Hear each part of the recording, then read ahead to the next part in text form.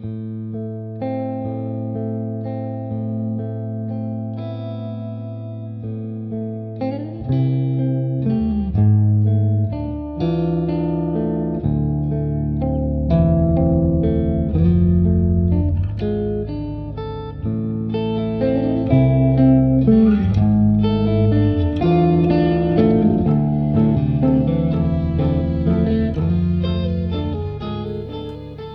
and welcome to a new episode of Queer Alien Blast. I'm Amanda, your moderator for this episode. I'm joined as always by Mick and Sarah. A little bit of a disclaimer for this episode. Not that it's going to be that much different than what we've done before, but given the nature of the content of the sixth episode, we want to warn that this episode will loudly discuss issues of consent, biphobia, homophobia, among other things people might consider triggering.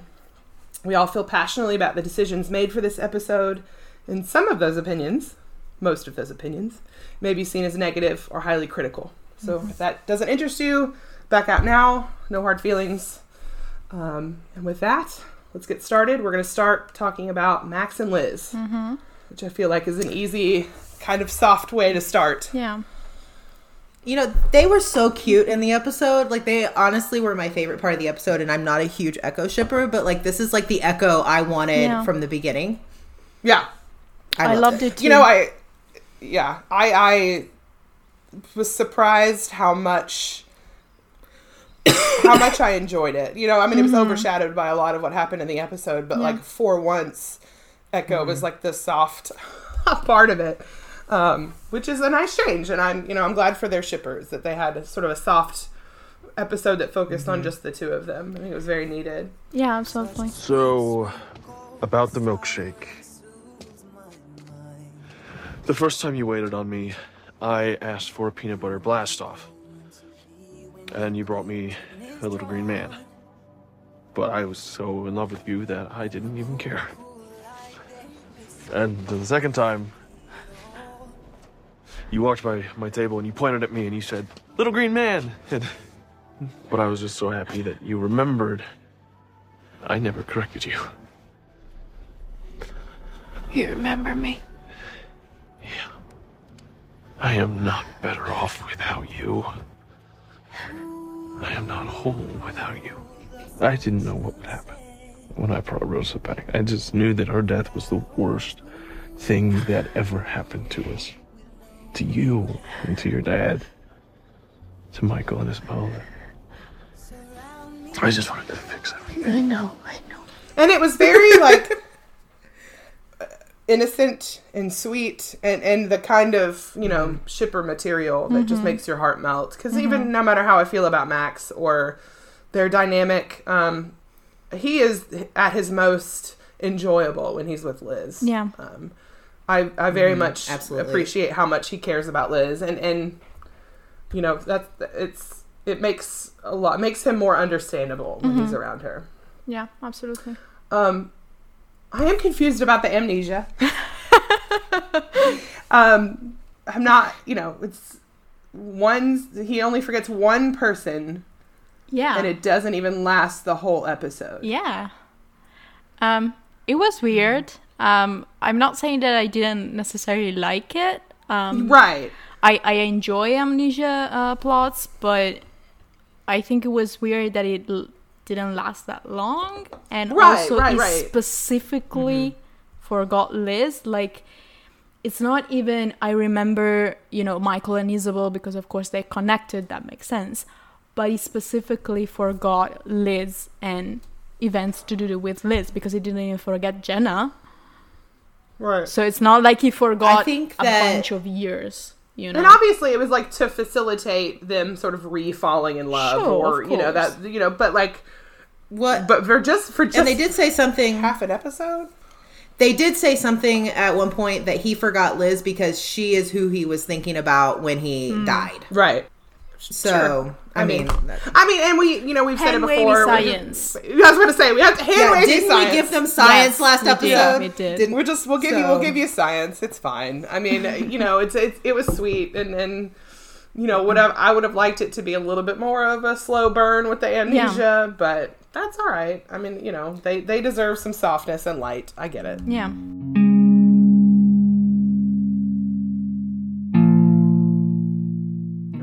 All right, so we're going to move on to my favorite part of the episode, which is Kyle and Isabel. Relax, Valenti. I'm a benevolent alien. I only eat humans who express enthusiastic consent. It's just, Look, if you're gonna tell me that a casual hookup isn't a healthy coping mechanism, then I really just don't. Look, I'm 6 drinks in and you are very attractive. I could give a crap about being healthy right now. Okay. It's just... There's someone else.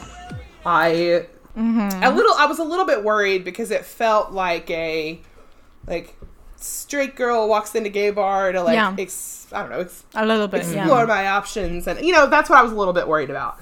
But the instant chemistry she had with Blair, the bartender, was interesting. Like, she seemed very comfortable. Yeah. Like, it didn't feel exploitative at all. Like, it felt. Yeah.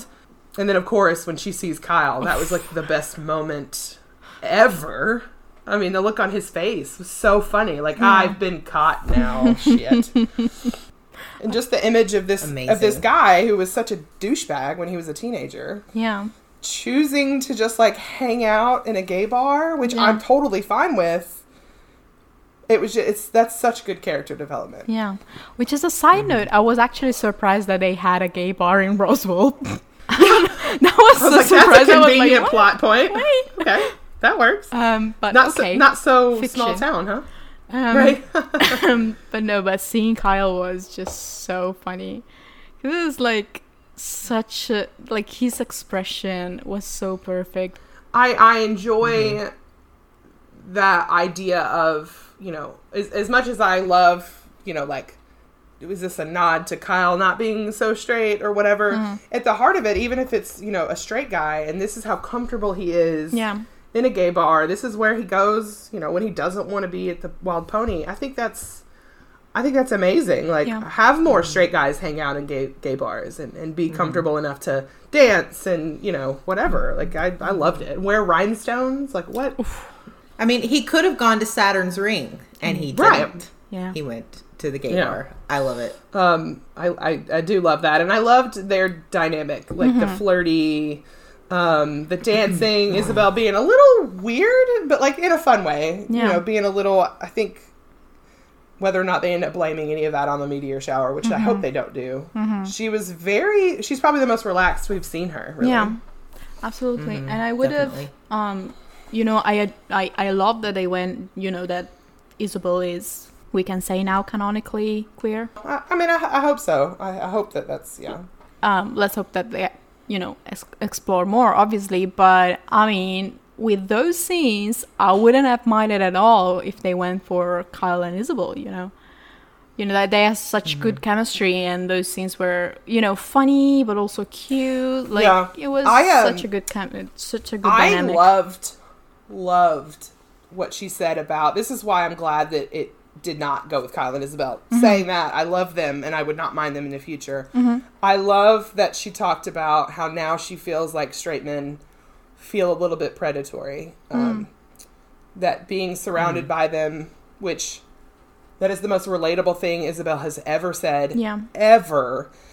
100%. To feel like when you walk into a bar that, you know, with a lot of straight people, a lot of straight men, that you feel, you know, like it's you're walking into like a lion's den. And I'm glad that she felt comfortable enough with Kyle to say that. And I think that I love that dynamic that they've had multiple times now, that he gives her some sort of comfort. And you know, some distraction in a safe environment. So I think for that reason, I'm kind of glad that it went the way that it did, because I feel like after her saying that, not that if they'd hooked up, it would have been predatory at all. That is not at all what I mean. I like that juxtaposition of that. And I love her line about enthusiastic consent. Which is going to be considering hella important, right? The rest of the episode, and considering what they did with Isabel so far with the Mindscape stuff. But yeah, no, I did like that she does, you know, respect Kyle's feelings. Not that his feelings for stuff make any sense to me, But as long as they're respected. Like, you know, what's funny is when the scene first happened and he said, "You are very attractive, but there's someone else," I thought he was talking about Liz. His feelings of, you know, he's still not over Liz. It's very complicated. And that's how I took it. And then I was talking to someone on Tumblr and they're like, but then he went to the hospital drunk, you know, presumably to see Steph. Yeah. So that's who he was talking about. And I was like, well, that doesn't make any sense. It made more sense to think it was Liz. The dynamic. It doesn't make any sense. And there's nothing there. And I don't care. Yeah. It's another example of them telling us but not showing us. Yeah. Because they've had, 3 scenes together? Something like that? And none of them have been particularly flirty, except maybe the comment about his arms. Yeah. Right. And I know that they're going for is like antagonistic flirty, but you have to give me that. You have to show me that there's some sort of underlying tension there or some sort of something, and there wasn't anything. So that's why my mind immediately jumped to Liz. I was like, surely it's not Steph. I guess so. I do want to talk. So when Blair enters the picture and, you know, Isabel, they go to the dance floor. Before that, the breeder line. You mind if I get in? I'm not really in the mood, Blair. Not you, breeder. You know, I didn't even think about this, which is my bad probably. When I first heard the line, I laughed. I thought it was funny. And then I saw some reactions on Tumblr that kind of made me rethink the breeder line. Because it's sort of coded in a way that Kyle maybe isn't straight or, you know, that he's comfortable in a gay bar and at the very least is an enthusiastic ally. And then the breeder line, which is not a great phrase anyway. Also, you know, it's very, very 90s. Like, I have not heard anyone called a breeder in over 20 years. Yeah. Like, my mom used to say that when she first came out and when I was growing up, and her friends. But I legit have not heard the term breeder since maybe 2002. Yeah, I was like, yikes, when she said that. But also, I don't know if she knows him well enough to know that he's straight. But, I mean, he could be bi. Like, I mean... Right. And that's the problem, right? Is the assumption that you think he's straight, which is what bisexual people, you know, encounter anyway. I don't know. I feel like maybe that line is...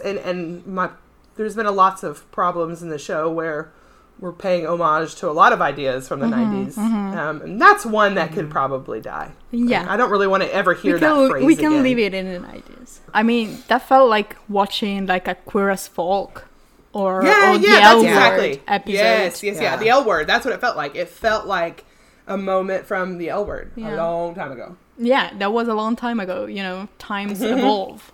I did love Isabel and Blair. They had great chemistry. That kiss was beautiful. Isabel pulling away to walk towards the door, and Blair like literally like bites like she's chasing. Oh, that was the hottest thing I've ever seen in my life. Okay, I have to say though that all I could think of when they walked away was I was like, "Isn't Blair at work?" Yeah. You know what? Maybe when she's passion off. hits you. Yeah. But that's just me being the mom friend, I think. I was like, but wait, no, you have to finish your shift. Maybe, but maybe when she great. starts dancing with Isabel, she's already off shift, you know. It's television. We can pass this. My only fear for that is I don't want that to be a one-time thing for, you know, queer women rep. Like, I don't want it to be... Oh, look, we definitely have represented queer women who we have definitely done some negative press for. Yeah. Just to get another, you know, little spot on their social issue bingo. Yeah. So I hope that comes up again, which I assume it will. Surely surely that's not going to be. I don't want it to be something that's blamed on that meteor shower if that comes back. Yeah, absolutely. I mean, for Isabel, it was always kind of there, that curiosity, if you can call it that. So I think it makes sense. I don't think we'll necessarily see Blair again, but as long as we keep exploring, you know, how Isabel feels about it, I think I'll be good with that. I agree. And it just, because it doesn't have to be Blair. As much as I really liked her aesthetic and I liked her, I wish she would come back. I doubt it would be her again. Unless it's something like Isabel starts going there and they have that sort of dynamic. I don't know. But definitely want to keep queer Isabel and let her, I can't remember if it was you, Mick, or someone who's talking about in a perfect world, this would facilitate some questions from Isabel about compulsory heterosexuality. So could be, her questioning, was I with Noah because I ever really wanted to be, or is it because he was in my mind? Am I really attracted to him? I mean, I don't know. I don't know what it would, but it would be interesting and if that actually came about because of this. I don't hold out a lot of hope, but I think a storyline about compulsory heterosexuality and Isabel being a lesbian would be amazing. Do I think they could necessarily tell it the right way? No. Right. Considering what they've done. But I think it would be interesting. But I will be okay with any way we can have queer Isabel. Or queer women representation. Completely agreed. Yeah, because it's important. I mean, that's it's not just an afterthought. Like it needs to be. If you're gonna sort of tout yourself as exploring sexuality, the eye roll that I just did, then you can't leave out queer women. And also, it's gonna be so funny to me if we have 2 out of the 3 aliens as queer, and then we have Max. Max like is the epitome of a the straight token man. Straight man. Yeah. I saw a post on Tumblr that said Michael Guerin is bisexual, Isabel is potentially bisexual, and Max is Liz-sexual. Yeah. Oh, for sure. Like they're never gonna. That would never ever be a thing for Max. Yeah. But it's just gonna be funny to me.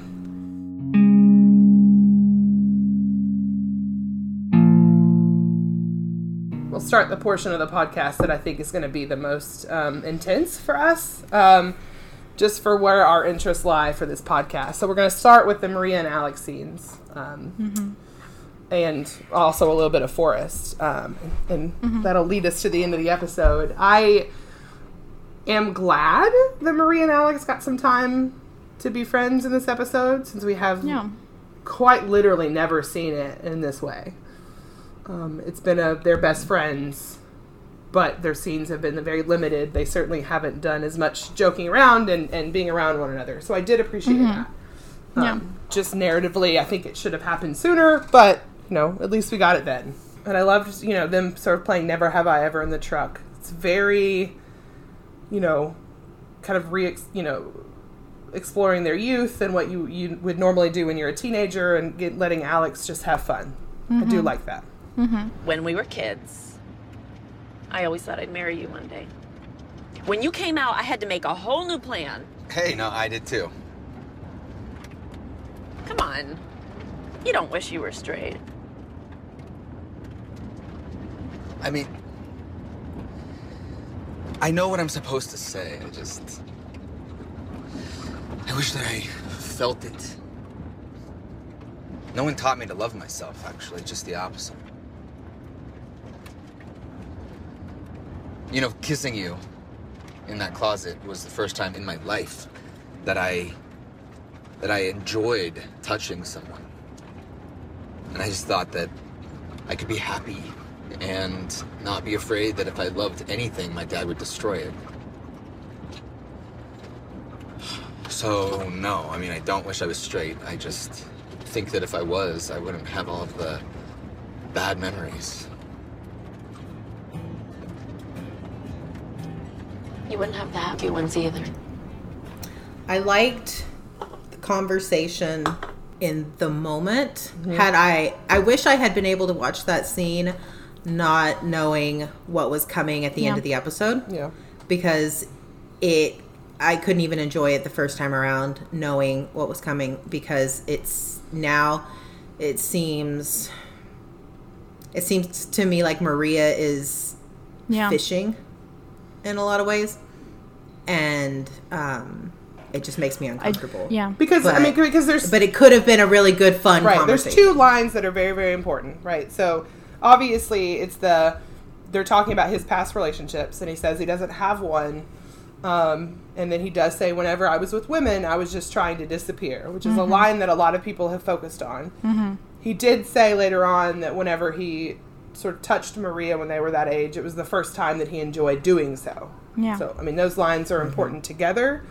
I think my only major source of discomfort is that nothing about that conversation leads me to believe that Alex is really questioning his sexuality. Yeah. Is he saying, no, he has quite literally said, no one's taught me to love myself. No one's taught him to accept his sexuality. But I didn't get the sense that he wanted to explore in anything. It was just this is very true that my trauma has made it so that I have a complicated relationship with my sexuality. Yeah, absolutely. In any other show, this would be the start of Alex, over the arc of a few episodes, sort of exploring what it means to be gay or coming to terms with the sexuality. But as the foundation for what happens at the end of the episode, it's not enough. Yeah. You know? I have to say that I don't know if it's me being sensitive, but I was uncomfortable with how much she was focused on Alex's past relationships, air quote, with women, or the fact that he had been with women before, whatever. And I think the focus of the conversation, like, to me, the takeout from that conversation is his internalized homophobia, which we've seen before. And he's kind of reaffirming that he is gay, he just has not necessarily accepted himself that way. I also think that it's something that I've wanted to see for a long time. In a sense, we kind of have seen it from Alex before, when he, faced Jesse and stuff in season 1, but the impact that his dad, he says homophobia had on him, and also I think that the shed scene plays a lot into Alex's feelings about his sexuality. It was one of his first experiences with sexual experiences of romantic experiences with a guy that we know of, and it was destroying that in that way. And so it makes sense that those are Alex's feelings on his sexuality. I don't think it was necessarily necessary to explore it further. Right. I think it's always been very clear that Alex is gay, and it's not that I don't think that sexuality can be fluid or labels can change. I absolutely do believe that for some people, but for others, they're just not. Right. And for Alex, that's not the story that we've seen. Here's my problem with it is that, and this is an overarching problem with Roswell. Instead of mentioning these things early on or sprinkling them throughout so that something like this makes sense later on, they often change canon or give us more detail about the history of canon in the same episode where something very dramatic happens. Yeah. So what I mean is, in this episode, we learn a lot more about Maria and Alex, and all of a sudden they have a very, innocent childhood romantic history that is very, very normal. But it's clearly there so that the threesome makes sense later on. Yeah. But that's what's so jarring, is that we've never had a hint of this. It's never been talked about before. And so the problem, again, with most of the writing on this show is that this has never been hinted at before. This is that's what shock value means, right? And plot twists and shock twists is that it doesn't make sense for the characters as we've known them. Now, you may say, or people may say, well, that conversation sort of justified this at the end. Yes, if this conversation had happened over multiple episodes sprinkled throughout, maybe this would be a different conversation. But this is all of a sudden, Alex has a history with women. Never heard that before. Yeah. All of a sudden, Maria and Alex have a romantic history. Never heard that before. All of a sudden, they're having this conversation about Alex kind of hinting that he wishes he weren't gay, which is totally a valid thing to say. I know lots of gay people that would say that, you know, like maybe it would be easier or all of this, but we've just never had that hint before. Yeah. We've seen him struggle with it, but never in this way vocalized in this manner. So that is the very first problem I have with all of it, is that you can't dump all of this into one episode and expect to think that this is creating a foundation. It's not. This is bad writing. Well, and so for me, the line where he says that Maria touching him was the first time he liked being touched. So I know that they put that in there to kind of make the idea of Maria kissing him more palatable. Alex may have been more comfortable with Maria touching him because it's Maria, not necessarily because she's a woman. Exactly. Right? Like, I mean, I also, like, I read it that way. I mean, why would I read it as a romantic touch when I know what I know about Alex? Like, I mean, he says that I liked being touched, okay, but she's your best friend, she was your best friend.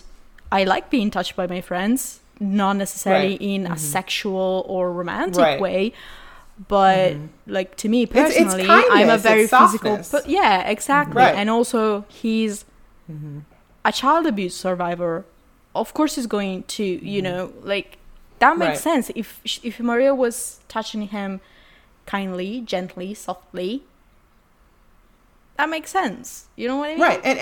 Right. And then it's giving him, I mean, this is going to come up later when we talk about it, but if you're offering physical comfort is absolutely a beautiful thing that friends can share, right? I can get physical comfort from them in a way that divorces that from any sexual connotations, because sometimes you just need physical touch, and sometimes you just need physical comfort. Not everyone, but a lot of people, me included. Sometimes you just need that human interaction. And so if you divorce this scene from what we see later on, that's what it felt like he was saying. Like, you gave me physical comfort. You helped me, you know, enjoy that physical connection in a way when I needed it most when I was a kid. Yeah. Just leaving it that. The people that I care about, I love holding their hand. I love cuddling them. That doesn't mean I want to have sex with them. Right. And because I don't want to get too far into the threesome stuff until we actually get there, but that's the key, right? That physical comfort and love does not equal a sexual situation. Yeah. That those can be completely and utterly separate, and they should be. That you don't have to equate, not that sex isn't love or can't be love, but you don't want to equate the two things all the time. That muddies the water for everyone. Yeah. So the horror plot, I'm gonna be real honest. I not a clue what was solved, I don't know. That was a lot. Nothing. Yeah, nothing happened. Nothing was resolved. There was an evil twin and some boots. I got nothing. Obviously that scene was to facilitate this sort of Alex getting injured, this near-death experience, introduce a whole new character to do that. I have no idea, but also, I mean, it should have been to get more information about what happened to Mimi, which didn't happen. Yeah, we found out the name of the cow the boots came from. We found out nothing.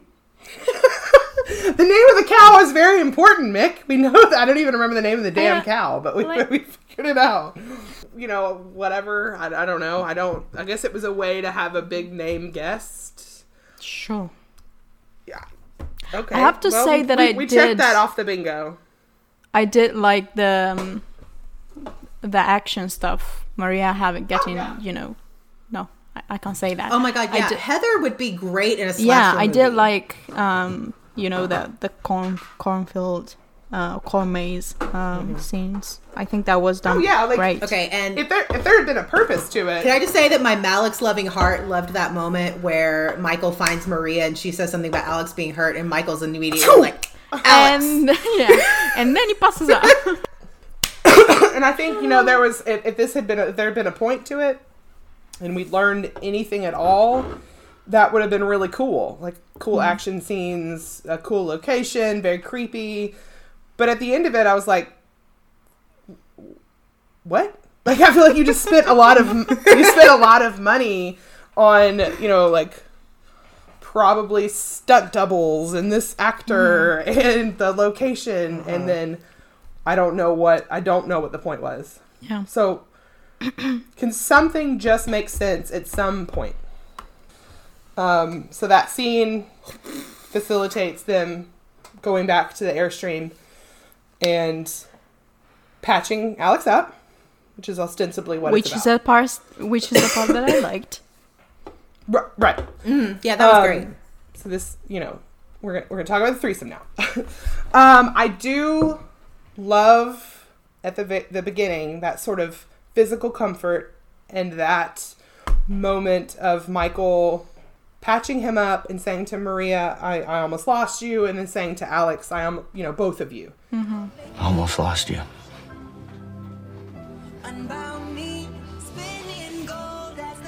Both of you. That moment, divorced from everything else, is very sweet because it gives a moment where Michael acknowledges that he does, of course, care about Maria, but that he also, you know, cares about Alex. And this is something that I think is important that, you know, for Michael as a character and for everyone else to hear. If the scene had ended there, Right. I would have thought it was Yeah, wonderful. absolutely. My problem is then Maria and Michael, the kiss, because it is uncomfortable in every way. How vastly inappropriate. That kiss wasn't really a comfort one. It felt, I was uncomfortable. What is, you know, of course Alex is uncomfortable. I mean, he's yeah. watching the Duh. man that he loves and his best friend, and they just start making out right in front of him. So of course his words are, I should go. I mean, again, it was uncomfortable, but if that ended in Alex leaving, Right. and maybe Michael, you know, going after him and having Yes. that conversation that they had the morning Yes. after. What a good scene that would have been. Alex leaves, Michael goes after him. They have basically the same conversation or something like it. Michael comes back in, Maria asks the same question. That entire scene doesn't change. And then Alex gets to leave. What a interesting dynamic there. Like that would have been really interesting. But no. Because of course now we're getting to talk about consent. Now, when the episode first sort of came out, when it shouldn't have, when it got leaked early, which I still think is a revenge leak, it is very clear, without captions, without subtitles, and without scrubbing anything, when you just watch it, you cannot hear what he says. And it very much sounds like Maria says, you know, I don't want you to leave. And it very much sounds like Alex is saying, I want to leave. Now we know now with captions and with slowing things down and scrubbing it that he said, I don't really want to leave, which changes that in that moment. But even with that line, the body language is uncomfortable. Everything about it is not loving to me. Now I know that's different for everyone. He looked, and maybe this was a Tyler choice, he looked physically uncomfortable, and to me, Maria held him down when he tried to get up. I think That's what it Right. That's what it looked like to me personally. Everybody can see it and differently. everyone experiences it I felt her differently. hands on Right. him. Everyone experiences it differently. Was I ever going to go into this loving the idea anyway? No, because I love poly rep. This wasn't it. I love sexuality as fluid. This wasn't it. I love a lot of things that this could have been that, of course, wasn't going to happen in the span of 45 minutes. The hands all over Alex, all of that felt, I was literally watching with like my hands in front of my face. Like, and I'm going to be very real here because, you know, we did give a little disclaimer and you guys know us by now. I felt like I was 18 again when I was abused the second time. And I felt like I was crawling out of my skin because it felt like, I don't know, like I did then. Like I couldn't get out of the situation. And it just, it was like I like left my body because I was like, holy shit, like this is the most triggering thing I've ever watched. Truly. Because I don't get triggered that much with my history. I'm able to sort of divorce it a little bit. That was, bar none, the most triggering thing I've ever watched. To me, I've not rewatched the episode. I will be very real. I have avoided anything to do with it. I felt and still feel every time I think about it, I feel physically sick. I cannot think about it. I genuinely like all of it. The fact that Alex looked uncomfortable, that fact that Michael didn't necessarily give explicit consent. Right. That everyone seemed hesitant, everything, you know, and here's how that could have been fixed for me personally. The framing of the Airstream was very close and uncomfortable. The music was uncomfortable. Everything about it was uncomfortable. Had there been, you completely rework this scene where Alex says, I want to do this. Or where Michael asks, you know, is this okay? What are we about to do? Like you can write good dialogue here. It doesn't have to be boring. It can be good dialogue about looking both of them in the eye, or everyone looking everyone in the eye and saying, is this what you want? This is what I want. You know, there's a way to do that. And that was not done here. I will say, when I watched the episode and I was talking to you guys and I was talking to other people in the fandom right after, and I was sitting there going, you know, this didn't bother me as much as I thought it would. It didn't bother me as much as it bothered my friends. And then I read the pieces of Heather's interview talking about Maria's motivation, and it was like a switch flipped because for me, and I was consumed with rage because I love Maria as a character. This has ruined Maria for me because it doesn't matter at the end of the day whether or not Alex gave consent, whether or not Michael gave consent, because to me, Maria used Alex's insecurities and Michael and Alex's sexualities for her own gain, and that ruins the scene. I want to say here, we are in a tricky position, the three of us, because we have talked many, many times about Death of the Author and ignoring what Karina says about episodes after. We cannot have a different standard for Heather. So even ignoring, you know, I talked to Shauna, some Mad Lunch on Tumblr, and we had a conversation where I was grappling with, how do we talk about this without talking about that interview? Like, how do we look at it if we're going to have that party line, the three of us, which we've kind of agreed to ignore what is said because we want to see what the text says. And her response was, I think that everything you need to know is in the morning after. Even ignoring that text, even knowing that it doesn't exist. Because if the point of this, which we're going to come back to this, but if the point of this is intimacy and love, then no one the next day would have been sad, would have been jealous, there would have been no tears, there would have been none of that. The look on Maria's face when Michael comes back into the Airstream tells us every single thing that we need to know. That is not the face of someone who realizes they did something good. Is someone who is riddled with anxiety, someone who is insecure, and who is worried that this means that Michael's going to choose Alex. If you were to cut that out, then I think that we could ignore the text, right? But I think that scene and the look on her face is what she's talking about in that interview. No, absolutely. And I mean, the interview just kind of put things in a new light for me. Because it's hard to avoid it. It's hard to avoid it. I would have seen it either way. I think given time. But so yeah, I mean, everything is there. I mean, Maria looks guilty. She looks upset.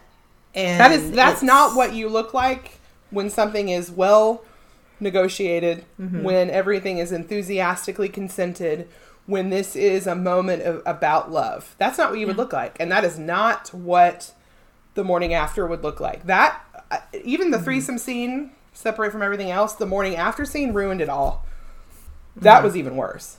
I mean, she sits there and she's like, and when he walks back in the Airstream, and she's like, "Are you going to go after him?" Like that. Like, what a terrible thing to say. Like, why? Why include that line? She has no faith in this person that she wants to be in a relationship with. He's made the choice. Yeah, multiple times, several times.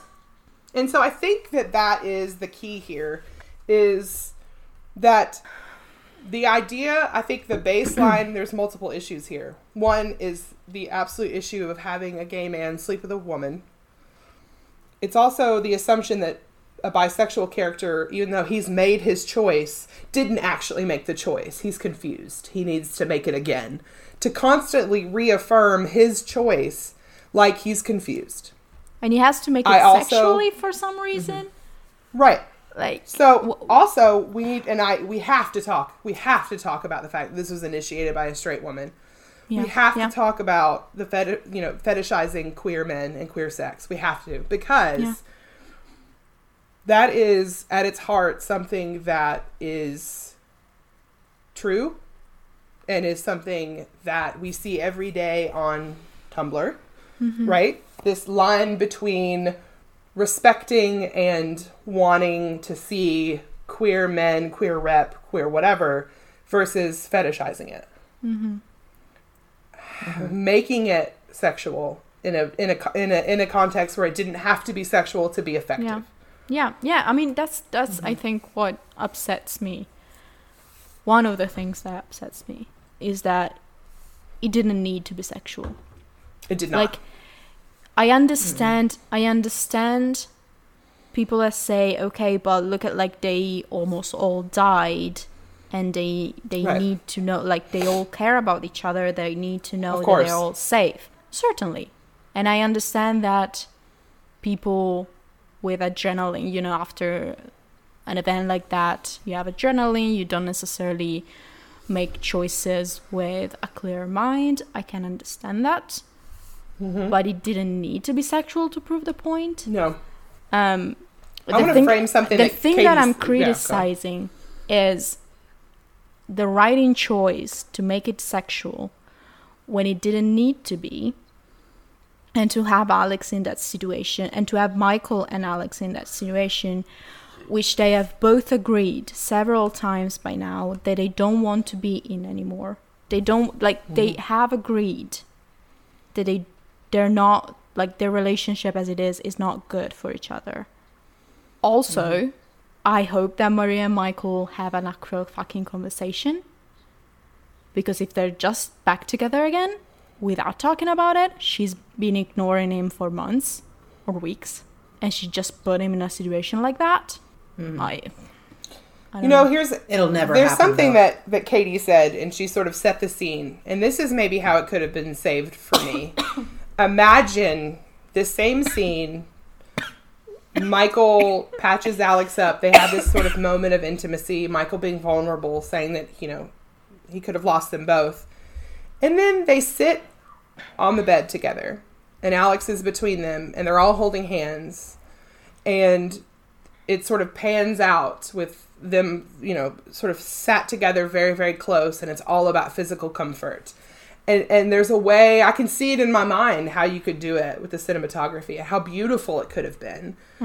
And that would have been an absolute beautiful moment of intimacy between three people who obviously care about one another. It gave, it would give Alex physical comfort when he needed it after getting hurt. It would give, Michael and Alex a chance. They love each other. They're attempting to be friends. You can give comfort to your friends, even, no matter the history. And it could have given Maria what she ostensibly wanted, which is the three of them together. And how beautiful that would have been. The problem remains for most people that have sent in reactions that I know that have sort of fractured this fandom probably forever, that have caused people to leave, is that it was made sexual. Yeah. Sex does not equal love Yeah. all the time. Just full stop. If Yeah. you wanted it to be about love, there's 1,000 different ways it could have been done. Making it sexual was the wrong choice. You know what? I do want to say this. I do, for the queer part of the fandom, I understand that the queer community is not a monolith, and that we can have different reactions, and that's fine. When the criticism comes from queer people, and it's queer people not necessarily agreeing on how they interpret the scene, how they, you know, the response to it, that's fine. When it's a straight woman like Karina saying that that's not the interpretation that we should have, and actually what it felt like she was doing with, I know we're talking about death of the author, but what it felt like they were doing is invalidating queer people's feelings over the matter, over a matter that is probably almost only about queer people to have, you know, like it's a situation started by a straight woman with 2 queer men.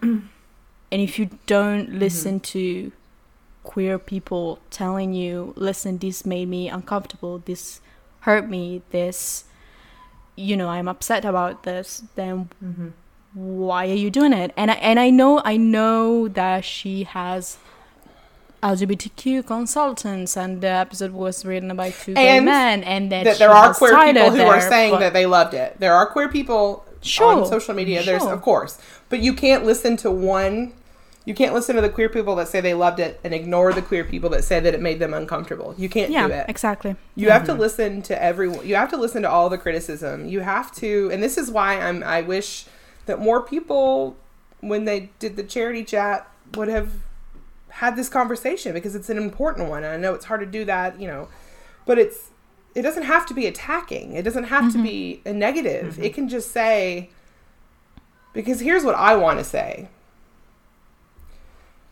to fandom and to Karina, if she ever listens. I'm a queer person. It made me uncomfortable. Here's why. I'm not speaking for anyone other than me. I'm also a sexual abuse survivor. Here's why it made me uncomfortable. I'm not speaking for all sexual abuse survivors. But that doesn't mean that I'm wrong. That just means that your intention versus the execution, for me personally, did not work. We are valid in that criticism. Yeah. And to be ignored and belittled by fandom in general, and what I feel, even Karina's reaction, that hurts, right? I mean, that's it. We are just as valid. And I know we've talked about this, Amanda, you and Lee and I have talked about this. You know, we get, I think the 3 of us specifically, and some people that we know, get told that we're overreacting, that our opinions are wrong or whatever. At the end of the day, we're just fans, and we're allowed to be upset. We're allowed to have these opinions. We're allowed to call them out and not be told that we're overreacting or that we shouldn't say that because because people listen to us or whatever. We're allowed to feel the way that we feel, and to be told, no, you're wrong is incredibly offensive. Right. Because even I'm allowed to feel the way I feel. Right. I'm allowed to have my opinions, and they're valid because they're my opinions. Right. Right. You know? And you're allowed to, you know, is even if I don't understand it, it goes the other way. If you saw this scene as something validating, as something important, I'm not going to spend time sort of arguing with you about it, because everything is subjective. If you saw it as enthusiastic consent, if you saw it as something loving, then you know what? Our experiences are very different. That's fine. I can't convince you differently. You can't convince me differently. That's fine. It's about respecting that we get to be critical, and that's okay. This hit me in a personal way and this is, you know, maybe I am dramatic, but this changes my relationship with fandom and with this show and with Malix as a ship. And there's lots of people I got inundated, overwhelmingly so, with people that wanted to talk about this over the last couple of days. And the running theme was, it feels tainted. It feels a little bit, the ship, the fandom, everything feels a little bit different now. And also, it comes down to that this is not the criticism that the three of us and other people have had since the very beginning has always been that Roswell is at the end of the day a CW show. And it does feel like it's become social issue bingo. It's become this chance to check boxes without giving it the time to breathe, whether it's home abortions, whether it's immigration, whether it's whatever, that it feels like these are very important issues. None of them are given nuance and time to actually be explored, which is the effect of not only being a CW show, but one that only gets 13 episodes. I love these issues that they're bringing up. It's the way that they've been handled. I would love to see these issues tackled in a nuanced, well thought out, well planned out way. Yeah. See, isn't that the problem at the end of the day, right? That we know this isn't going anywhere. This was a one-off. Yeah. This was a shock twist. This is a chance for, and this is where the disclaimer comes in that I'm going to be a little bit overly negative right now, because this is a chance for Karina to say, look at what we did, right? Like, look at this, like, really, like, controversial, like, cool thing, right? And I was talking to Katie about this.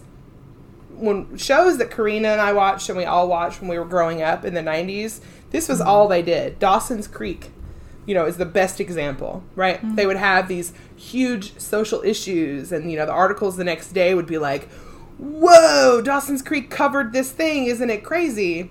But that was 1998, right? Now, to just do that feels fake. It feels empty. Like, so you wanted to be able to check that box on the bingo that says, oh, we're talking about polyrep, or you're talking about threesomes, or and then you know what, it doesn't work, and that's not how TV works. That's not how like social issues work anymore. Like, give it up. We're not 14 anymore. Yeah, and I have to say, especially if the point at the end of the day was, let's have the gay character be miserable once again, and the woman and men be in a relationship. Like, that was the only reason that they did it. Well, and here's a question. Here's a thought.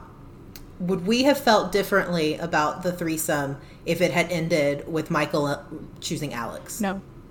Very, very good question. Because we have to also recognize that the three of us are Malik shippers. We also recognize that we are biased at all times, which I think we've done a very good job of explaining to people that there is bias here. You're going to find bias in every episode.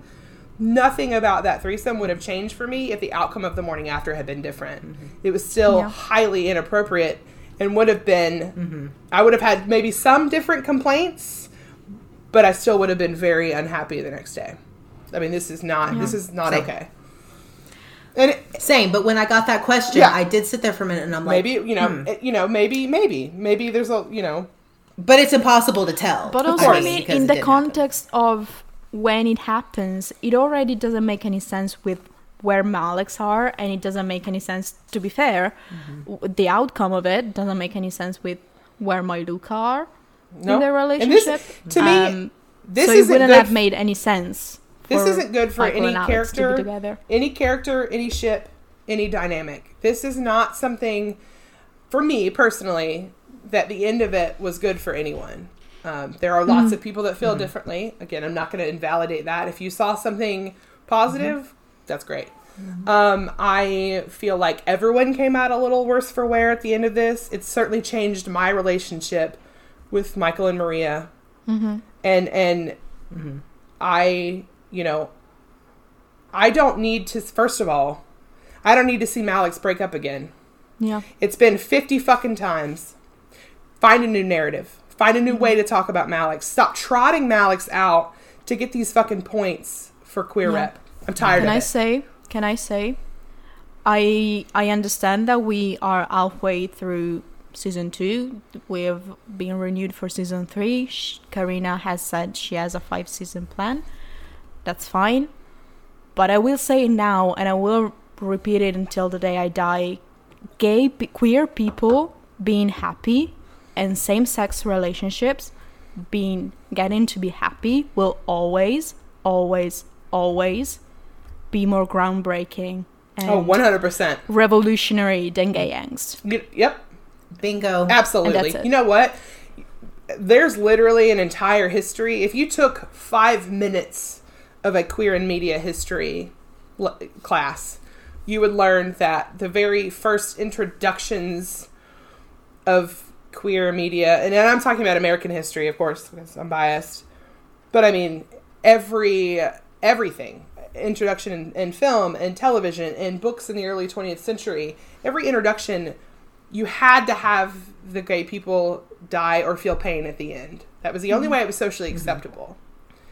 I am tired of watching queer people not get to be happy. I'm tired of death. I'm tired of pain. I'm tired of... You know what's not revolutionary?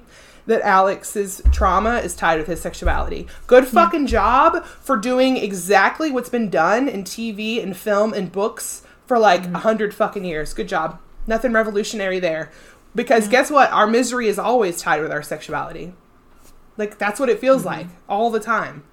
And when you don't show that, that's when people take notice. That's a big deal. So maybe stop Alex from fucking sacrificing his happiness for the 50th time this season. Maybe it's done. Maybe it's time to let Alex stop being the martyr.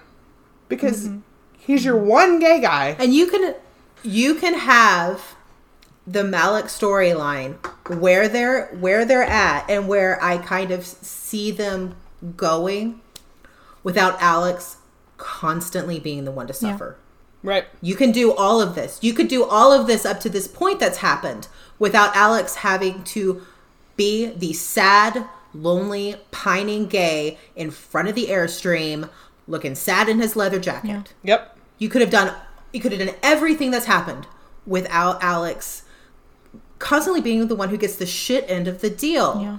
Now, maybe we're going to get a little more of happiness for Alex going forward. You know what? With Forrest, which Absolutely. is great. I never thought I would say this. As someone, I cannot believe I'm saying this. I am probably not ever going to ship Alex and Forrest together in the way that with Michael and Alex. It's just not a dynamic that I personally, I don't choose the ships that I care about. It just sort of happens. Yeah. I'm never really going to care about them in that way. But I'll tell you right now, if it gets Alex some happiness, if it gets exactly what he said to Maria, I've never been in a real relationship. No one's ever taught me to love myself. You know what? If it gets him there, then fuck yeah. Then hell yeah, Forrest. Show Alex that it's okay to be gay, that it's okay to be happy, that happiness can be tied with your sexuality, that it is not bad that you are gay. It is a beautiful, wonderful thing to be queer. It is not something to be ashamed of. It's not tied with, you know what I mean? Like if that's what if that's what it teaches Alex to maybe stop sacrificing his own happiness, then you know what? Forlex, have fun. And also, I want all those things for Alex, and if Forrest gets him to that point, that's great. And then I want him to go back to Michael and tell him that not everything bad that happened in their relationship is Alex's fault. Because it's not. And there's a and he's made to feel that way at every turn and is portrayed that way at every turn. That he's the one who's walked away, that he's the one who's hurt Michael. And yes, he holds some responsibility for the bad things that have happened. But there's two of them. And it is not all Alex's fault. And whoever looked... Sorry, go on, Nick. Go on. I do want the Forrest and Alex relationship to do all the things that you said, Amanda. I wanted to help Alex get to a point where he's comfortable with his sexuality, and I think this could be the beginning of Alex maybe trying to face that part of his trauma. And I did like Forrest more in this episode. It was cute. Oh yeah, their scenes were very cute. You know what? That's where it comes down to, is that it's cute. That's how irrevocably episode 6 changed my outlook. Because now in the back of my mind, I'm like, Forlex. you know, even if I'm not there to really be part of the fandom, I'm championing them in my head in a way that I never have before. Just as a little side note, I am a little upset that Buffy is Forrest's dog. What? I know. You know what? Same. Because I thought this was going to be like something that Alex gets to have on his own, like a fun, I don't know, like something cute. And of course it's not. And even Tyler's even said Buffy's not going to be as big as you guys are thinking. Yeah. Like, and I'm sad.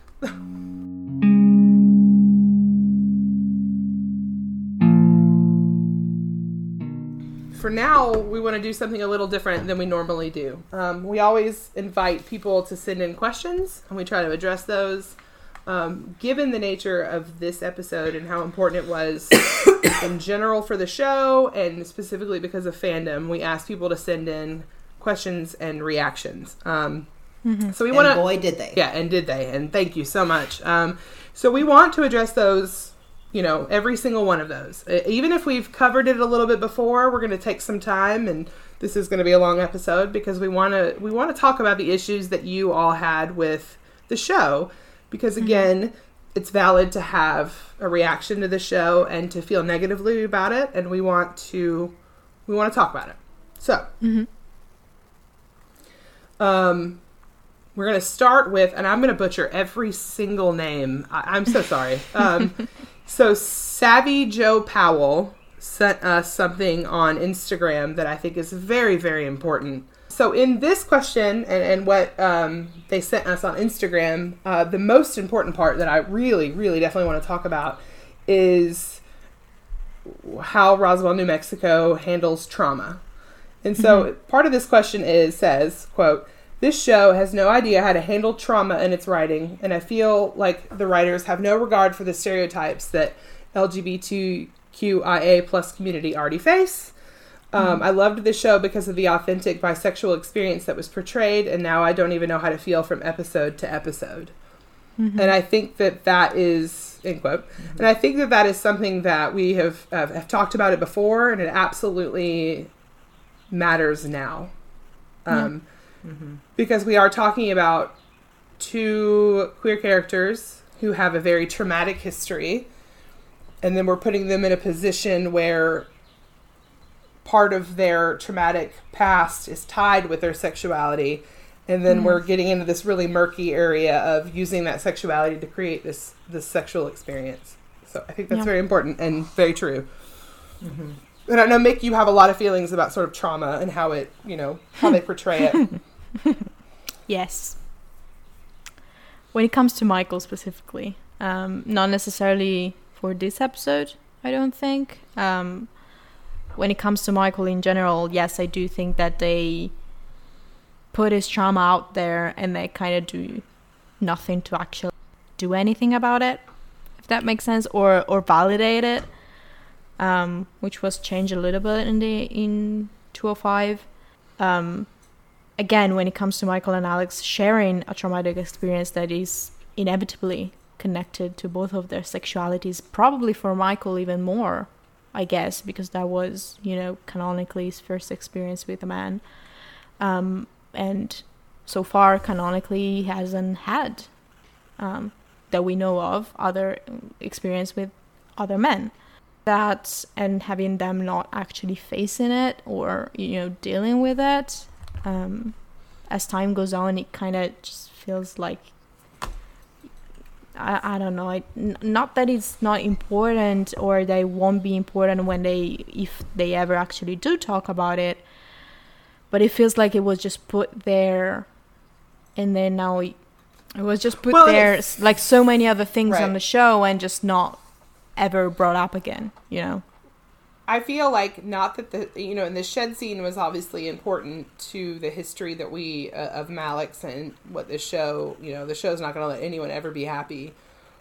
But I think ultimately, again, it's not anything revolutionary to have two members of the LGBT plus community experience violence in relation to their sexuality. It's not new. It's not revolutionary. It's important. It is very realistic. But the fact that we have never gotten them to have an entire conversation about what happened, what it means to them both, to never really bring it up again specifically, shows to me that it was trauma for trauma's sake. So far, you know, Michael never got justice with Jesse, never got to confront, never got to, everything is vague, everything is alluding to it, but never actually talking about it. And that is poor character development. It comes down to the show does things at the speed of light, and you never get time to really discuss things. And so this show's never going to do trauma very well, other than showing it, because we're never going to get discussions about it. So then why, then it feels like shock value. It's trauma porn. Exactly. So then what is the point, right? Like, yeah, we understand that queer people have faced violence because of their sexuality. Lots of people that I know have lived it. Thankfully, I have not. But lots of people I know have had experiences like that, have been kicked out of their homes, have been in positions of being violated or in a violent situation because of their sexuality. So, yes, you show that, and that's realistic, but because we've never talked about it again, then you haven't done anything different. You haven't actually talked about trauma. You've showed it, but nothing else. Yeah. Also, the fact that Maria was manipulating Michael because Michael had already clearly made his choice that he wanted to be with her, but she had to use sex with both of them to make him choose who to be with afterward in order for his choice to be seen as valid and genuine in her eyes, which is kind of what we talked about before. And as a bisexual person, to have the bi character that so far, to be honest, has been treated respectfully, in my eyes at least.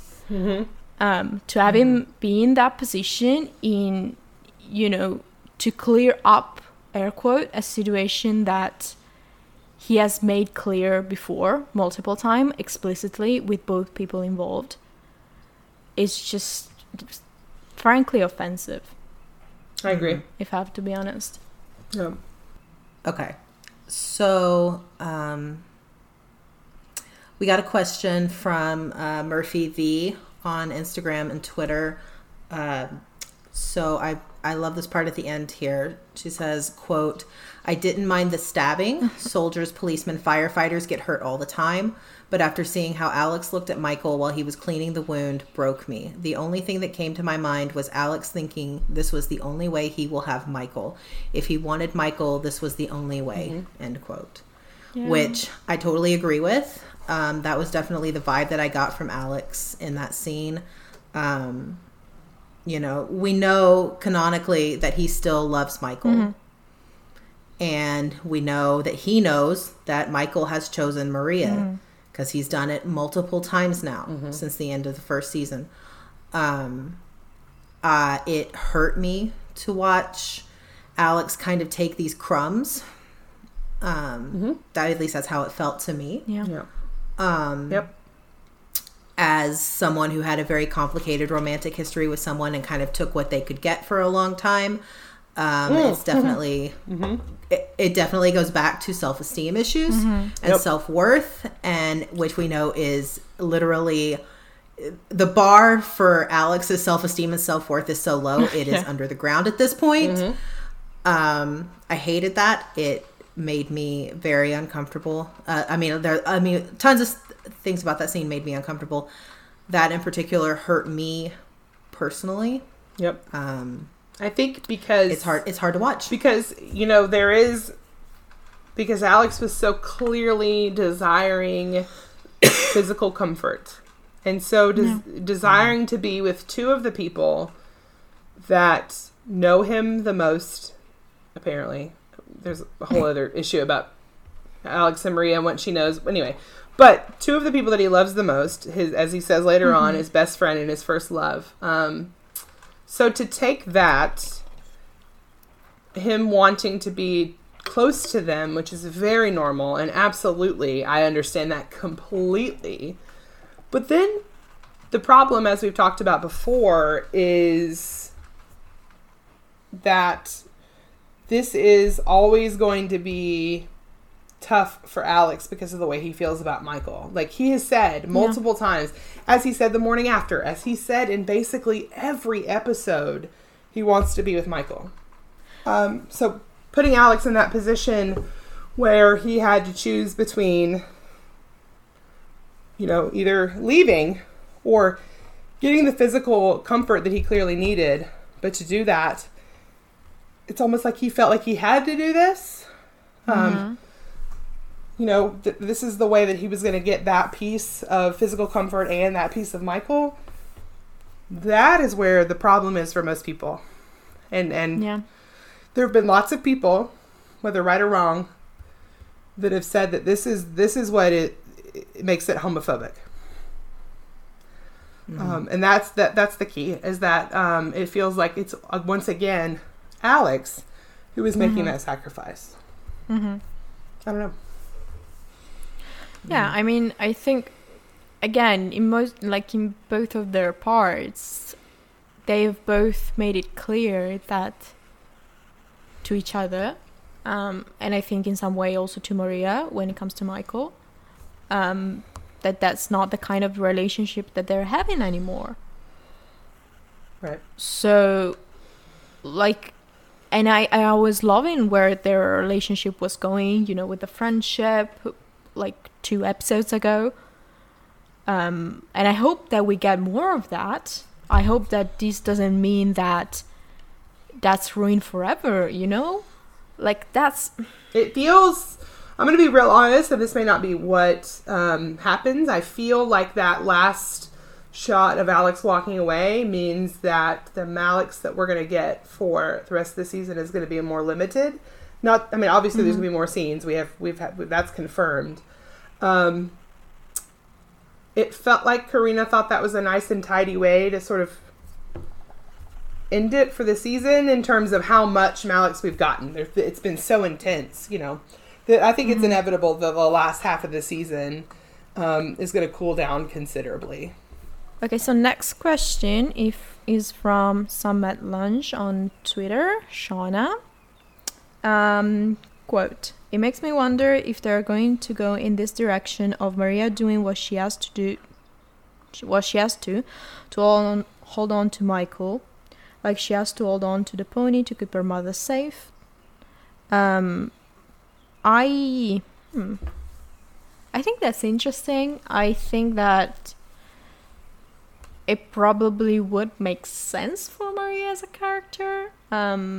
That she's kind of in survival mode, if that makes sense, when it comes to having to hold on tight to the few things that she has that are certainties in their life. I do want to see her get included in situations more and move on from what is just the Michael of it all, if that makes sense. I know we've talked before about Alex being a plot device for Michael. Maria is a plot device for Michael at this point. And I would love to see her have some Scooby Gang moments. And I think they mentioned something during that live stream yesterday about her having a scene at the new secret hideout. So I think she will be involved. I want to see her do some stuff that's not involving Michael. Yeah. But I do think that that's an interesting point, that she's not above doing what she needs to do. Well, right. And I want to hustling. So my fear, here's what I don't want to see. I insecurity in a relationship is absolutely normal. And if Maria, you know, especially because Michael is not always the most open in terms of communication. Yeah. So it would make sense that Maria would have moments of, you know, not really sure where she stands, where they stand, where he is. He has a tendency to, you know. My fear is I don't want, and I hope that this never happens, is that any of her uncertainty in doing what she has to do to hold on to Michael comes from his bisexuality. I don't think that's where they would go. I don't want the uncertainty to become just because he's bi and what that means, and she doesn't feel comfortable with that, because that is something that bisexual people experience so often that I don't want to see it. Like that there's always a fear, especially bisexual men, right? that they don't actually, you know, they don't actually want to be with women, or that they're always confused, or that they're always missing something when they're not with, you know, the same sex. I don't know. All of those things. I just don't want to see that. I really genuinely don't think that's where it's going to go, but that would always be, but I also didn't think that the threesome is where they were going to go. So, you know. I do think that the show has done a good job up to this point of making Maria's insecurities about her relationship with Michael more about the fact that he has intense feelings for Alex. Right. Than that Alex is a man. I agree. I will give them that. Agree. It does make me, you know, kind of remember that they never, like, Michael and Maria never actually had a conversation about him being bi, but I not that I necessarily think it's necessary, but that's, I don't know, that's interesting. So the next question is from Alien Kindness on Tumblr, or not really question, but sort of comment. And the part that is important for us is they said they should fire the editor, sound engineer, and director of the Airstream scene right the fuck now. And I will say that I will agree, because I think a lot of the problems from that scene, I mean, the scene was problematic just how it was laid out. Just from existing, it was problematic. But the way that it was framed and filmed, and the music and the direction, like everything, and the fact that the second time Alex says, "I don't want to leave," is a dubbed line. He doesn't actually say it. So when when Katie slowed it down and scrubbed it, that second line that sort of is supposed to give further consent is a reused line from earlier, and Tyler's lips don't move. He didn't actually say it. Not that matters. I'm sure that happens a lot. But it still contributes to this feeling of none of this feels in character. None of this feels comfortable. And I think it's just all of it combined to create this scene that is kind of squicky for me. Yeah. And it might be an editing thing. It might be a sound thing. It might be a director. I mean, it's kind of all perfect storm of that may be the heart of the problem too. It makes me wonder if they dubbed that line a second time because they looked at the edit and they're like, oh, the consent's kind of so we need to put it in there twice. You know, maybe. I don't know. All right, our next comment is from Frenzied Blaze on Tumblr, and I'm going to read the whole thing because it's all valid. I am still struggling with the threesome from a narrative standpoint. What was the point? Everything they might have hoped to do via the threesome could have been done without sex. If they wanted My Luca together, well, that already happened earlier in the season. Maria and Michael could have brought Alex home and then gotten back together after. If they wanted to fix Alex and Maria's friendship, well, they apparently did that the episode prior. They wanted to end Malix. Michael and Alex have had a relationship-ending discussion in almost every episode this season. It did not feel like love to me. It felt like fear and desperation. It didn't do anything positive for My Luca or Malix. It just feels like Alex is the only one who comes out of this hurt having one last night with the love of his life, while Michael and Maria get to stay together and Alex tries to move on and stop being another Maines in Michael's way. Okay. I feel like that's a pretty good summary of our entire discussion this episode. Right. Oh, absolutely. It didn't do anything positive for the characters. It damaged both relationships. And what we're left with is Michael and Maria happy and Alex suffering once again. Yeah. That's a good summary of all the things no, I mean, like, that's said. literally perfect, because it the way that this scene could have been done, there's just so many options for the way that this could have been done to reach the same end in that way.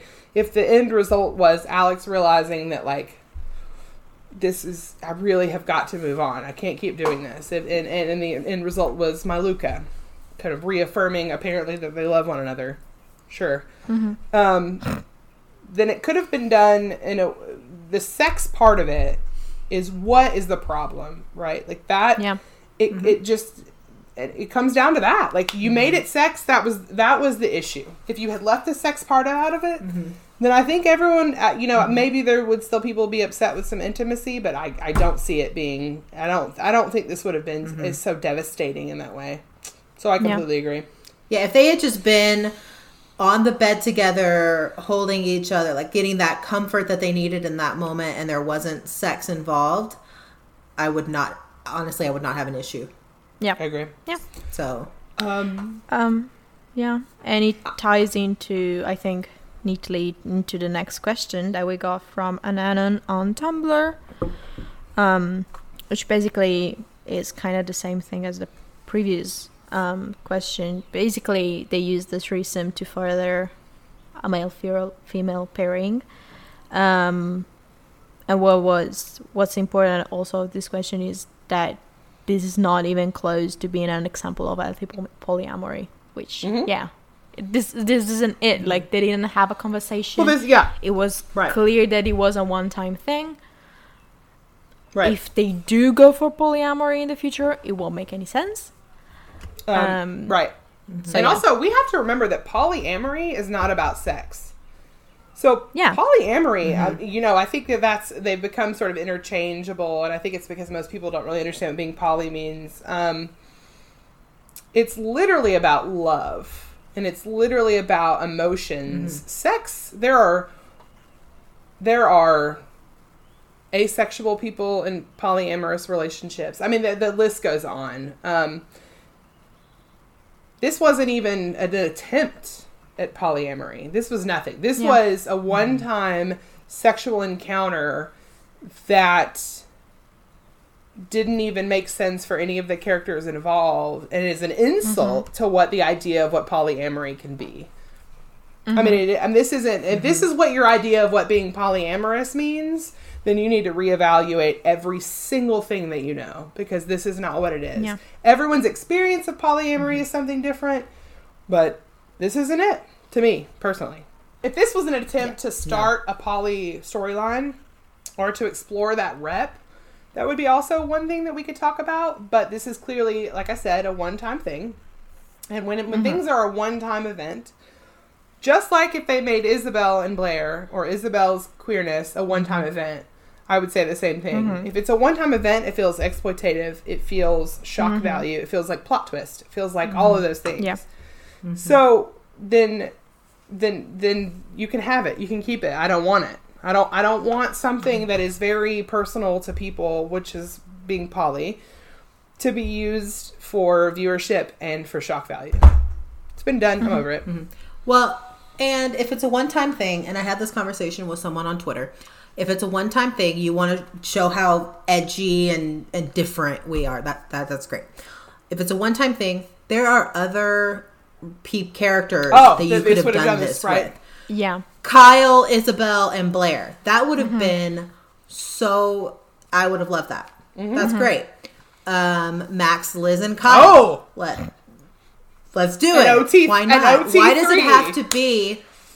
Exactly. Why does it have to be the bisexual character, the gay man, and the straight woman best friend of the gay man and the girlfriend of the bi man? Why does it have to be that? When it becomes the queer people, that's where it's like, is this rep? Is this fetishizing? Is this manipulating what you think queer people?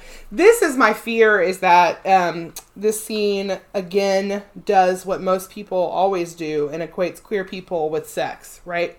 That we're over-sexualized, that we think about sex in an abnormal amount, especially queer men. So all you've really done is reinforce some stereotypes that I would like to die. Okay, so next question is from Space Malix on Tumblr. We do want to focus on one particular sentence in this comment, because the rest of it is pretty similar to stuff that we've already discussed. So that line is, the threesome didn't make Michael look good either, but to his credit, he also looked uncomfortable and confused starting out. So here we do want to expand a little bit on what was the consent issue with regards to Michael. From my point of view, I mean, how I read it, it did make me uncomfortable because he didn't look certain, he was Right. also the one that brought up the morning after the fact, like, did we cross a line? I do like that he Right. brought that up. And I just didn't like that. I wonder if these are that acting he choices. was the one to bring it up. It's weird that are these acting no. choices like Yeah. where Tyler looks uncomfortable, Alex looks uncomfortable, Michael looks uncomfortable. Is it just that's where the key is, right? Like it's, and I think Karina posted the script, and at some point didn't Michael? Oh God, I should have read this before that, but I feel like there was a line that said, "Is this okay?" I have it. Okay, she kisses Alex. Alex says, Maria says, I just want you to feel safe, which I don't think is that what she said in the Oh God, episode. no. Then she turns to Michael, smiles, holds out her hand. She whispers again. She whispers, "Is this okay?" Alex nods. Yep, that's Didn't not what see happened. that. Michael looks between Alex and Maria, wanting to make sure he understands. And he says, I don't understand. What are you doing? What are we? And Maria says, it's okay. The line love overflowing is just hilarious in this context. Ugh. But anyway, no, Michael does not explicitly consent. But I mean, when they start kissing and he kisses both of them and he looks like he's into it, That's you what people could are say that it considering, is, right? You know, yeah, And- okay, and- sure, but And maybe that is, maybe I'm more hyper aware of consent because of my history of being in a Yeah. position where I didn't consent and something happened to me, right? Like maybe I'm more hyper aware, but to me, consenting is something that is clear. There is no question about what it means, right? Like anytime that I've, other than my sexual abuse history, when I've been involved in a sexual situation, my consent has been loud and very obvious, right? And that's and that is okay. That's what you should expect out of characters in a sexual situation. There's nothing wrong with enthusiastic consent. Asking, Michael being unsure and looking between the two of them, and then that maybe the issue comes down to socially what our acceptance of what consent is. Maybe that's the problem. Maybe my assumption of what consent is different than what Karina's assumption of consent is. That line of is this okay? Was that cut? Did anyone say that? I don't know. I only watched it I don't once. remember. No one said- and I'm not going back into it, so I don't know. That's but the I key. don't think so. The key was she said it's okay. Yeah. No, I also, I think she said it's okay. did she? Like Okay. she was the one that should have consent issues. No. I mean, not that Yeah. she, Right, but that I'm she saying shouldn't like consent. Everyone should be, like Yeah, is exactly. this And I'm okay? Is a question a question that should have stayed and should have been loud, clear, and clearly answered. Yeah, and Now, and I know in fandom there's a lot of times in fan fiction where we get like dubious consent. Right. But that Fan fiction in it real hits life. it hits different in fan fiction because you get kind of more of an internal monologue a lot of the time. And it's fan Also, fiction. fan It's fiction not- and real life are two very different things. You can read or write Dubcon fanfic for your own personal need for, it being like a cathartic experience or whatever it may be. But when you're talking about network television, when you're talking about what people see, then no, Dubcon is not the way to go. Everyone should have spoken clearly. It should have been the way that threesomes and polyamory work is that everyone communicates, everyone has loud, enthusiastic consent, and everyone is doing it for a positive, healthy reason. This is not what happened. And I'd like to say one thing though. We don't see a lot of male consent. Nope. that's true. Like enthusiastic consent in media. I had a conversation with my teenage nephew recently, and we were talking about sex and relationships, and he didn't really understand that boys could say no if they didn't want right. Oh, yeah. to do that. And Right. so the opportunity to show enthusiastic male consent to sex, why wouldn't you show Yeah, that? and I think the assumption is that there's- the assumption really comes down to that people have is that men are down to do it no matter what, right? Like that's the assumption. Straight, yeah. gay, bisexual, whatever, right? And if you're not, there's something wrong Right. with you. So the Yeah. assumption that men are more sexual, no matter what your identification is very real and is very prevalent right now. Yeah. I think it is to be mentioned that on the show, Michael and Alex specifically, when it comes to consent, it's not verbal consent. It's mostly like non-verbal consent when it comes to the two of them. Body language. Right. Body language, because they know each other so well and they have history and stuff. But the situation is different. Right. Also, when So- you're making a scene in television, it's your job to reinforce the things that we should want to happen, Yeah. right? Like Yeah. it should be, yes, in day-to-day life, when you're in a sexual situation and with someone that you know very, very well, body language may work. But when you're talking about a television show that people watch, body language is not what you should be showing here. It should be verbal consent. Depending on body language for stuff like this is how we end up with these two very different interpretations of this scene. Right. Exactly. So, exactly. So I think no one is really because rightfully so, the focus is on Alex here because it is a gay man sleeping with a woman, and it is a lot. I think the most of the fallout of this threesome falls on Alex, but we would be remiss to not talk about Michael. The final question about the Malix and Maria part that we want to bring up is from Bisexual Aliens with 2 S's on Tumblr.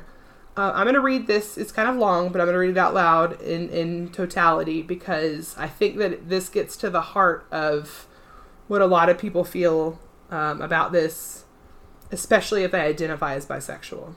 So, all right. So, quote, "Firstly, as a bi woman, holy shit, I've been in a situation where people I loved have initiated a threesome just because me and my friend were bi, and you feel gross and used and fetishized.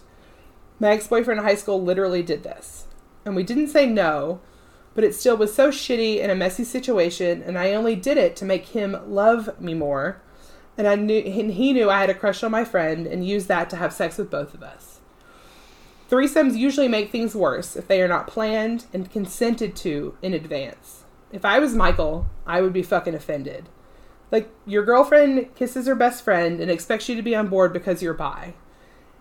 And he even is like, what the hell is happening, but goes along with it to make Maria happy, it seems. What a way to treat a bi character. I would be mad if my partner kissed someone else and assumed it would please me because I'm bi. But I've done it before and been in Michael's shoes. You just want to make the person you love happy, and it's so fucked up that they use your bisexuality against you. It's almost like Maria thought Michael would think it's hot because he's bi. It's so biphobic. And just the disrespect to gay men. Why have Maria fucking kiss Alex after she has been talking about wanting to marry him in their first kiss all day? It made it come off as if Maria wanted to have sex with Alex, and initiating a threesome was the only way to have both Michael and Alex. It was a choice. And Alex didn't even kiss back, and she didn't ask to kiss him. It was a mess. Straight women should not ever, ever kiss gay men, and especially without their consent. Also, they made a bisexual man film that. I can't imagine how Tyler feels. Threesomes are a sore subject for a lot of bi people because people assume we want them, manipulate us with them, and use them as an excuse to essentially cheat on us without cheating. I think they were trying to convey here what they were trying to convey here is a lot of love between these characters and raw emotion after a life or death situation, but it did not come off that way. It came off as people in a vulnerable state being manipulated based on their feelings. Maria was scared Michael still loved Alex. Michael looks very upset. The rest of the question, this question is a lot longer than I thought it was going to be. And I think the heart of this question, I'm going to end it here. Sorry, guys. it comes across as her being insecure. She kisses Alex and then looks at Michael like she just expects him to join, but he's hesitant. And it just seems that she is using other people's emotions to try to prove something and have Alex do the same, which is gross because he is gay. And then when Alex and Michael are kissing, she almost looks sad. Then why start it? You know they love each other. It makes Maria seem horrible. I liked her before this. Definitely don't think this is what they were trying to convey. She looked upset in the morning too. It was not an expression of love. It made everyone feel bad. They all look upset. Alex when walking away, Michael when Alex was walking away, Maria when she wakes up. It also seemed to be there to show Alex was not over, but that was not needed. It's been over, but we could still see the love, sexual tensions. Threesomes do not resolve romantic tensions. They make things worse, and you can tell. When Alex and Michael are talking, it seems like there's something still there. There's a lot still there, but they need time. A threesome was not needed to show this. There's a lot here. Yeah. And it's all, they're right. Yeah. Bisexual people are not inherently more sexual than everyone else. Hmm? I mean, in my case, I'm less. Right. I mean, I'm bisexual, but I'm also on the A spectrum. So, like, just because I'm attracted to people of different genders, it doesn't mean that I want to have sex with all of them. And that's exhausting. That is such an exhausting thing to explain that bisexual people have to do all the time. Yeah. I mean, when it comes to Michael, I think they've done a good enough job of showing him as a sexual person, but not necessarily overly shaming him. Oh, I agree completely. Alluded without over focusing on over sexualizing him. Right. That being said, I think they did try to make it look like he was happy about the threesome with the morning after. You know, when he says to Alex, that was hell, and they laugh. Which to me was probably even more offensive. Like it's the assumption that a heavenly experience would be Michael gets to see a male and a female that he cares about them both in this situation. Like, yeah, that this was some sort of complete sexual experience for him because it was the two of them. Like, as if sex with anyone isn't complete unless it's both a male and a female. And what a tired trope. And the assumption that a bisexual person, I mean, how many times, oh my God, if we open this up to everyone on Tumblr who identifies as bisexual and just said, how many times has someone assumed that you wanted a threesome because you're bi? I can imagine the intense amount of reactions that we get. I've heard it. A million times in my life. And if you're open to a threesome as an individual and you happen to be bisexual, great. Have fun. Do it. I've had them. They're very fun. But it's not because I'm ... It's because that's who I am as a person. And and I think it all comes down to the assumption or using that moment and manipulating, and I don't know, manipulating may be the wrong word. A lot of people disagree with that. But this comes down to it only works because Michael is bisexual, right? Works. It only is a thing that makes sense because Michael is bisexual. If there wasn't a bisexual character there, it may not work the same way. And I don't like that. If this were a fully consenting polyamorous situation, no one would be sad the next day. And they're all sad. So our last question subject change. We're going to change the subject here. It's from Lemon Scented You on Twitter. And I love that they sent this in because I want to talk about this. They said, can you talk about Max and Isabel's conversation when Isabel was sort of trying to come out to him and he just shrugged it off and didn't want to hear it? It rubbed me the wrong way. Same. I had a real issue with that. And I immediately, my mind in that scene went back to when Max and Michael were in front of the airstream. Oh yeah. And Michael tried to talk to Max about said, "I don't care." Alex, and he just shrugged it off. I don't care about that. And Isabel's sitting here trying to tell you about something that she has learned about herself that is potentially life-changing. We don't know.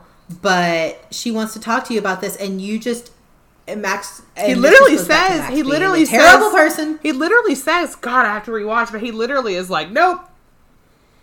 Like, we're not going to talk about just it. ignores She shows her. the shirt, and Just it's like- supposed to be joking about the probe. Like, Doesn't what he if- like slam the door in her face? yeah. I can't remember it All clearly. of it. And she's like, I haven't even told you about the lesbian part Every yet. part of it is I played. mean, I'm sorry, me personally, if my sister came to me and wanted to tell me that she had had her first lesbian experience, I would immediately have pulled that door open and been like, Yeah, what? yeah. I mean, What? it's played off as comedy, right? Like, it's supposed to be funny, and you know what? Whatever. It's supposed to be like a moment, like everyone's laughing, and Isabel doesn't take offense to it. But you know what isn't funny is when someone has their first sexual or romantic experience with someone of the same sex. It's life changing. This is a big deal. It's not. Why are we laughing off queer experiences? Yeah. It's not funny. Isabel took a step that could change the trajectory of her entire life. It's not fucking funny. Stop laughing at queer people. We're not a joke. Yeah, and to have... I know that we didn't, like...